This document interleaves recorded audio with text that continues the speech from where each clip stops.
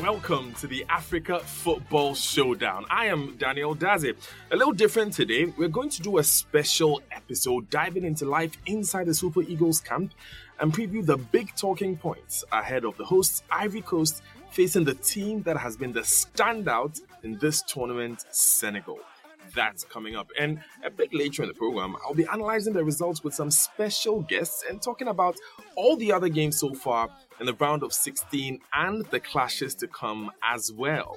This is the Africa Football Showdown. Let me connect now with Mimi Fawaz. This is an interview that we recorded before she headed off to Yamoussoukro from Abidjan to watch Ivory Coast face Senegal in the round of 16 clash. Let me welcome my sister Mimi Fawaz, who is currently enjoying the sunny weather in Côte d'Ivoire, watching the games from, the choicest seats with all the superstars. Mimi, how has it been so far? Akwaba, Daniel. Hello. It's been great. I've been here now since just before the last 16 matches began. People are really lovely, very hospitable. I'm enjoying the local food. I had acheke the other day, the local food. I've been enjoying the warm weather. So I'm not missing the cold at the moment where you are at, Daniel, but I'll be catching up with you guys in a couple of weeks. I am so jealous, Mimi. Acheke is also my traditional food from the western part of Ghana because where I'm from. I know there are many Ghanaians here, and I think there's historically a link between both nations and what they were telling me. Exactly. So my tribe actually straddles the border between Côte d'Ivoire and Ghana. Oh, how interesting. So enjoy a bite for me. Enjoy a bite on my behalf. Don't worry, I will again. I have some with some aluko, which is plantain. That's what they call plantain here. Ooh. And some grilled fish. So I'll be thinking of you next time I have it, Daniel. Let's not turn this into the Africa Food Showdown. We've seen footage of you having a good time at the stadium. At the stadiums. Tell me, how has it been like? Yeah, so I was, for the last 16 match, Nigeria and Cameroon right here in Abidjan at the Felix Houphouët-Boigny Stadium. And it was just really good being there and soaking up the atmosphere. I also got to watch it with some of the other legends who were around watching it. Diomansy Kamara of Senegal. There was Emmanuel Adebayo as well of Togo, who was working at JJ Okocha, was near me. Salomon Kalou was near me as well from Ivory Coast. So, of course, JJ as a Nigerian will always be supporting Nigeria. And he would like Nigeria to go all the way. I spoke as well to some of the Senegalese legends, and they as well are looking forward to the match today where Senegal will be playing Ivory Coast in a few hours' time. And what they're saying about this key crucial game is that Ivory Coast have been given a second, life, if you could say. Because if you remember, they look like they were on their way out.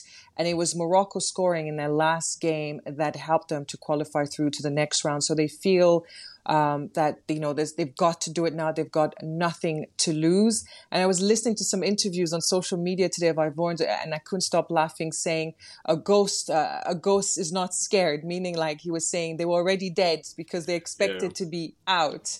And now they're still in the competition, so they're not scared of anything, and they're just going to go full out to hopefully get a good result. There's an expression in Ghana where, by a former president, they said a dead goat does not fear the knife. So I guess similar situation. But let's look back before we go into the crystal ball. Let's look back at that Nigeria-Cameroon game. That team, the Nigeria team, seems to be playing with a real confidence, a sense of togetherness. Tell me more about what's going on in camp now. Yeah, so I was in the Nigeria team hotel yesterday, and as you know, Kenneth Omeruwo, who we had on the program, the Nigeria defender, in our first episode, I spoke with him as well, and I asked him, how things are. And he said, now there's confidence after that Cameroon game. There's confidence now moving forward. And I think what's really great about this Nigerian side, if you remember, even us and everybody was speaking, before coming into the competition, nobody had put Nigeria as one of the favorites. Remember, people were talking about the defending champions being Senegal being one of the favorites, Morocco because of their historic run in Qatar, the first African country to reach the semifinals, and Egypt, the 7 times, as you know, champions. They were all the way through to the final the last time around. Now they're out of the competition after losing to DRC in the penalties. 3 of the countries people put in the mix of the favorites, Nigeria wasn't in there. But now Nigeria has steadily grown in the competition. We were speaking a lot about the striking force up front that Nigeria has, such as Victor Osimhen.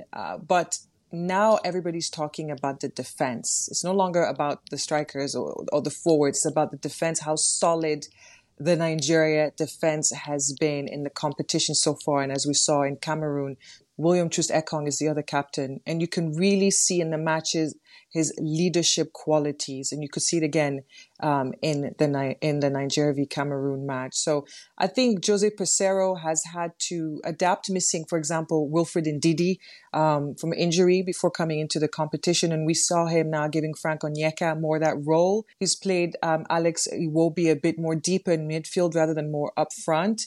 Calvin Bassey, as we know, in the left back, and Ola Aina in right back. They as well have been very solid for Nigeria in the defense, and as well going up in the middle to help attacking. So they've been doing really, really well. And as well, I have to give props to Ademola Lookman, who scored those 2 goals for Nigeria in the Cameroon match. You know, Victor Osimhen, a lot of people said, okay, maybe he hasn't been scoring as many goals, but he's still playing such a key role. He might not be scoring the goals, but he's opening up play for other players then to spring up and score those goals. I saw that assist in Lookman's goal against Cameroon, and it was such a sublime pass, really. He literally gifted Lookman the goal on a silver platter. All the best to him. It looks like the golden boots dreams might have slipped out of his hands, but I must say, since Nigeria conceded 1 goal against Equatorial Guinea at the beginning of the tournament, they've not conceded another goal at all. This was a team that we were saying was weak defensively and was weak in the middle. They've grown in confidence.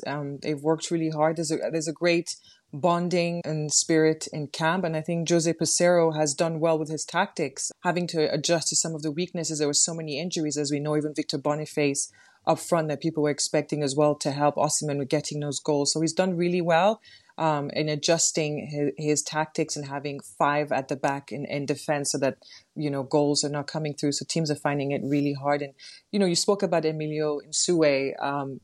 Unfortunately, Equatorial Guinea, they're now out of the competition. They lost out to Guinea. Bayo getting that 98th minute goal. So Emilio Nsue with 5 goals and missing that penalty could have been 6 goals, so golden boot. But I think somebody people are missing, not speaking about as much, but they will pay attention to it in the next match when they play Nigeria in the quarterfinals, is Angola's Gelson Dalla. He is on 4 goals in this competition. So just behind Emilio Nsue, who's the top scorer right now in the competition. And Angola themselves are a very formidable attacking force. So we'll have to see if Gelson Dalla in that Nigeria match, how he will do. Cote d'Ivoire are facing the champions, Senegal. Cote d'Ivoire lost against this same Equatorial Guinea 4-0. That was such an embarrassing exit. And after that, they sacked their coach before they realized they were qualifying to the round of 16. Do you think that decision would be one that they'll live to regret today? I don't know. I mean, we'll have to wait and see. You can look at it both ways. As I said, many Ivorians now are saying, and even Senegalese themselves, some of the Senegalese fans are like, oh, it could be a tricky one because they have nothing to lose. They really thought they were going to be out of the competition, and now they're through to the last 16. They want to, of course, bring some pride to the nation after losing 4-0, the biggest home defeat to Equatorial Guinea in the group stages. So they're really going to be going all out. They have nothing to lose, Daniel.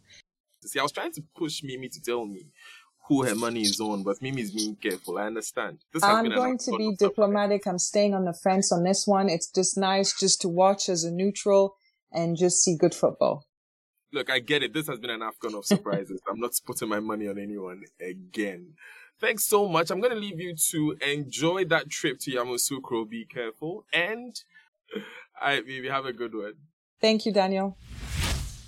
Mimi is currently probably in the stadium in Yamoussoukro currently watching the end of that Senegal Ivory Coast clash. And Peter is not able to join us today. We'll have him in later episodes. But we are well represented because Mohamed Kutb is an Egyptian football journalist. You may have seen him on pretty much every major English and Arabic network. Hi, Mo. How you doing? Hi, Daniel. Good to see you. Good to have you on the show, man. Thanks for having me. let's get straight to it. We are in extra time in Yamoussoukro now. We are watching the extra time live. Tell me about the game so far. Oh, it's mad, man. It's mad to see Côte d'Ivoire coming back from Death Valley and putting on a performance like this. Senegal were up early in the first half. A wonderful strike from Habib Diallo, assisted by Sadio Mane. But I feel that they've kind of given the Ivory Coast more of the ball than they should have. They should have tried and capitalized on this lack of confidence the Ivory Coast walked into the game with and score a second one and then sit at the back. But what happened after that the Ivory Coast stepped into their game, they created some chances, and it wasn't until the last 10 minutes when Frankesse managed to convert a penalty into the equalizer. That came after him, Sébastien Haller, Simon Adingra, some faces that we missed, and the Ivory Coast definitely missed throughout the tournament came on. And I feel now what I can see now is that the Ivory Coast are in control. Senegal are trying to drag it to the penalty shootout. And this is the complete opposite of what we expected walking into this game. But this is AFCON. This is the madness of this tournament. And we can't have enough of it, can we? No, we cannot have enough of this action. It's been a nail-biting tournament so far. But let's take a minute to talk about MS Faye. I mean, the new Ivorian coach, he took over a matter of days ago. Ivory Coast, as we all know, sacked their coach after they found out they may not qualify for the next stage. And they tried to get Hervé Renard. It did not work out. And so they dragged in MS Faye. Great job he's done so far. That's one thing you can never find elsewhere but in AFCON. A national team, a host nation, trying to borrow a manager from the other side of the world. But a big shout out to MS Faye. Phenomenal work to lift his team up from such a 4-0 defeat and this low point in the history of Ivorian football. And I feel like he understood as a former player that the team needs some experience coming into this game. So he brought Jean-Michel Siré on, he brought Max Grader on, some very experienced faces, and tactically that worked better for the Ivory Coast, especially in the midfield, because when you play Jean-Michel Siré as the anchorman, as the one who is responsible for distributing the ball, you leave so much room for Seko Fofana to go forward and do what he does best. And another bold choice that MSFI has taken is to bench Frankesse. That's something unimaginable. I don't think Jean-Louis Gasset would have ever dared to do that. But I think African players would understand it more from a fellow former footballer when they tell him, look, I'll bench you. You will have a different role. The team needs that at this point, and you will come on and make the difference. And that's exactly what Frankesse has done in the last 20 minutes or so. So I think personally, if I was a decision maker at the Ivorian Football Federation, I wouldn't look to borrow any other managers. If he wins this one, he has to keep the job, in my opinion. Like I said earlier, Mo is keeping his eye on that game currently. If you hear him shouting or if you hear him interrupting anything or changing his I'm neutral, though. I will shout for any of the two sides. So exactly. I'll count myself as a neutral. We would have to investigate why he's shouting. That's all I'll say. But let's move away from the game that's currently ongoing and quickly touch on Mauritania, Cape Verde. Cape Verde won 1-0. I must say I'm a bit surprised. I expected a higher scoreline looking at the kind of quality that Cape Verde showed in the group stage. But Mauritania has done excellently well getting this far in this tournament. What a brave side Mauritania is, Daniel. I've been really impressed with the spirit they play with, the amount of development we've seen within this Mauritania team from the last time back in 2021, from the first participation in 2019, to become this team that can compete with an experienced side like Algeria and beat them, to become this team that would cause Cape Verde so much problems. This is a team that has eased their way past Egypt, past Ghana in the group stage. So to see this resistance from Mauritania was remarkable. All they need now is to build on their success. The legacy is going to start from now on. And making the habit of being an AFCON was a step. Making it to the knockout stage is another step. And the best is yet to come for this wonderful squad. A big shout out to Amir Abdou in particular, the Mauritania manager, because what he has done with Comoros 2 years ago in Cameroon, he's repeated with Mauritania. For these small nations in football to make it to the knockout stage takes more than just luck. It takes a lot of skill and a lot of work, which you can easily see within this Mauritania team. Yeah, I remember that Comoros squad that cost Ghana the qualification from the group stage. Sorry for bringing about some bad memories. Yeah, bro. I'll forgive you. But another fairy tale, this has been an AFCON of fairy tales, really, and another fairy tale that was cut short, unfortunately, was Equatorial Guinea. After that sterling performance, coming out against Ivory Coast, coming out against Nigeria, and coasting past Guinea-Bissau, we expected Guinea to be, an easy game for Emilio Nsue and his boys. That did not happen. Yeah, I feel Equatorial Guinea had this moment to carry on in the tournament. They had the penalty. Emilio Nsue stepped in and he just puts it in the post. And I felt really sorry for the manager of Equatorial Guinea. His reaction following this miss was something you can't help but sympathize with. But shout out to Guinea, a very disciplined group under Kaba Diawara. We didn't expect them to hold so many teams up. Even the games they lost against Senegal, they did really well trying to contain the Senegalese squad. And they had this belief that they can score at the very final moment. And all this happened without the big guns turning up. We're yet to see some of Serhou Guirassy. And imagine if Serhou Guirassy turns up. You never know. They might have a shot against DRC in the quarterfinal. Well, that brings us to DRC, doesn't it? See, let me tee this up for you. Both Egypt and DRC did not win a game in this tournament. In fact, both teams are yet to win a game in this tournament. DRC is through to the quarterfinals. Would you say it's a bit unfair or bad luck on the part of Egypt? No, I don't think it's unfair or bad luck. Egypt, when you play, with all due respect, Mozambique, Cape Verde in the group stage, initially we thought this is going to be a piece of cake. And when you have this early good start against Mozambique, that should have set, the way forward for Egypt to just seal this qualification really early. But they struggled against Mozambique, they struggled against Ghana, they struggled against Cape Verde, and even against the DRC. So they've showed this pattern. And let me touch on something. Egypt conceded 7 goals in 4 games. Egypt, in the previous tournament, they made the final. They conceded 2 goals throughout the tournament. And this is, if anything, this shows that this team is a totally different team in terms of discipline. I know, Daniel, that you watched the game last night. And have you seen the goal conceded by Egypt?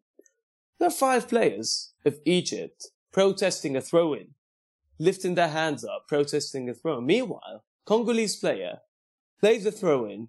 It goes to Yohan Wissa. He crosses it over, and it's in the back of the net. Next thing, Egyptians are looking for the VAR. This is not Egypt. This is not the Egyptian discipline. This is not the Egyptian character. And throughout this tournament, I felt that nobody was in charge of this team. Not just in terms of tactics, not just in terms of squad selection, even in terms of communications. Well, look at how messed up the Salah story has become. Basically because it was mismanaged from the very first moment it happened by everyone. And it's a shame to see Egypt crash out of AFCON this way. Let me remind you that the last time Egypt crashed out on AFCON without a single win was in 1992. So this tells you everything you need to know about how much of a failure this has been, especially walking into the tournament with one of the best players in the world like Salah, with a good run, arguably, in the qualifiers, with the highest paid manager in the tournament, and to produce these underwhelming performances, it doesn't sit well with anyone in Egypt. The youngest player we have in this Egypt squad is 24 years old. And this tells you that this manager has not fulfilled the objective he was signed for. On the other hand, let me give you an example. Morocco, for example, they had 2 players from the under-23 team in the starting lineup against Zambia in their final group stage match. We have Ismail Sibari, we had Absamad Zalzouli, and we also have Bilal Khannous and other players that we are yet to see. And this tells you how good Walid Regragui has been introducing at a high moment as well. So he has a team that finished 4th in the World Cup, and he's still able to just introduce new players into it. Meanwhile, Rui Vitoria waited for Ahmed Higazi to recover from a 6-month-long injury, Mohamed El-Neni to recover from a 6-month-long injury, and he starts with them the AFCON. And it showed instantly how slow the team was.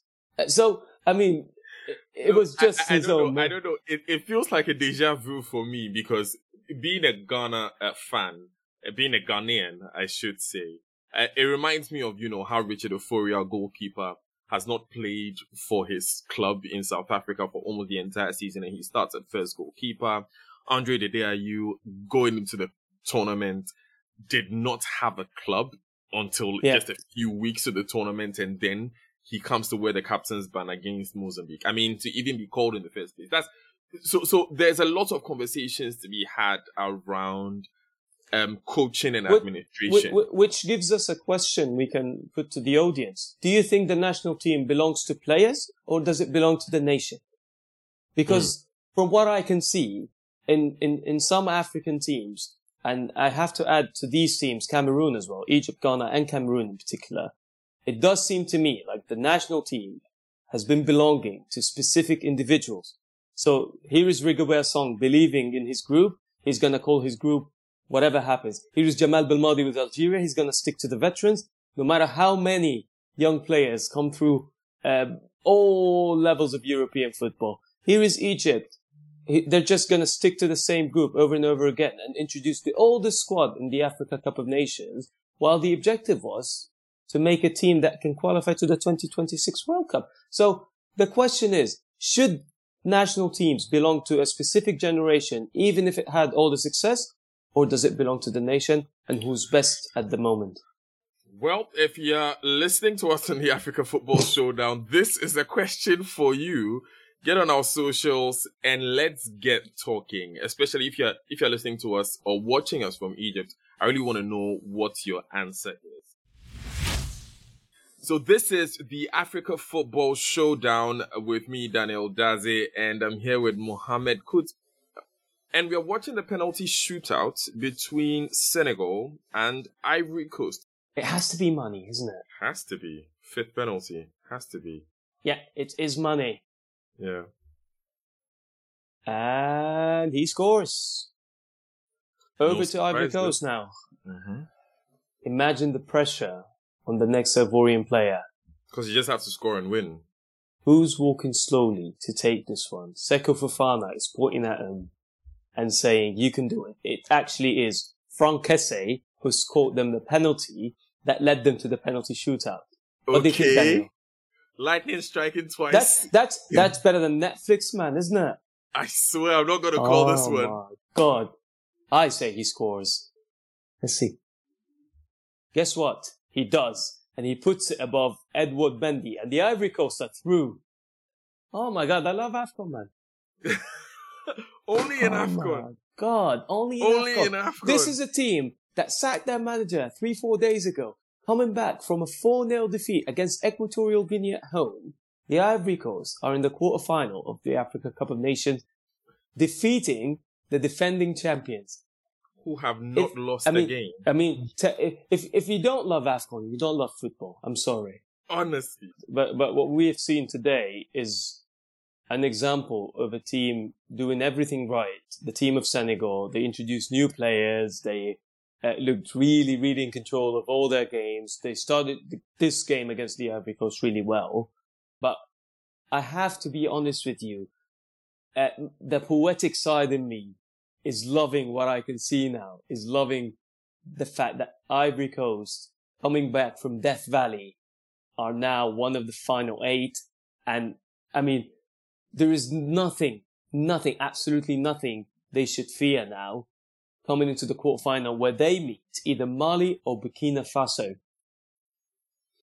Alrighty, we'll be back for our next episode to see how that pans out. But this has been the Africa Football Showdown. Thank you so much, Mohammed, for joining us. Thank you. Thanks for having me. And I want to give a special shout out to Peter Okoche, who could not join us today, and Pierce Lynch, who sits at the back for us. My name is Daniel Daze. Remember, you can catch us on any podcast streaming platform, Spotify, Apple Podcasts, and the whole lot. We're also on YouTube, where you can catch the video version of this. A big thank you to all of our partner stations across the continent, in Nigeria, in Ghana, in Malawi, in Zambia, in Liberia, and the rest of the continent. Catch you next.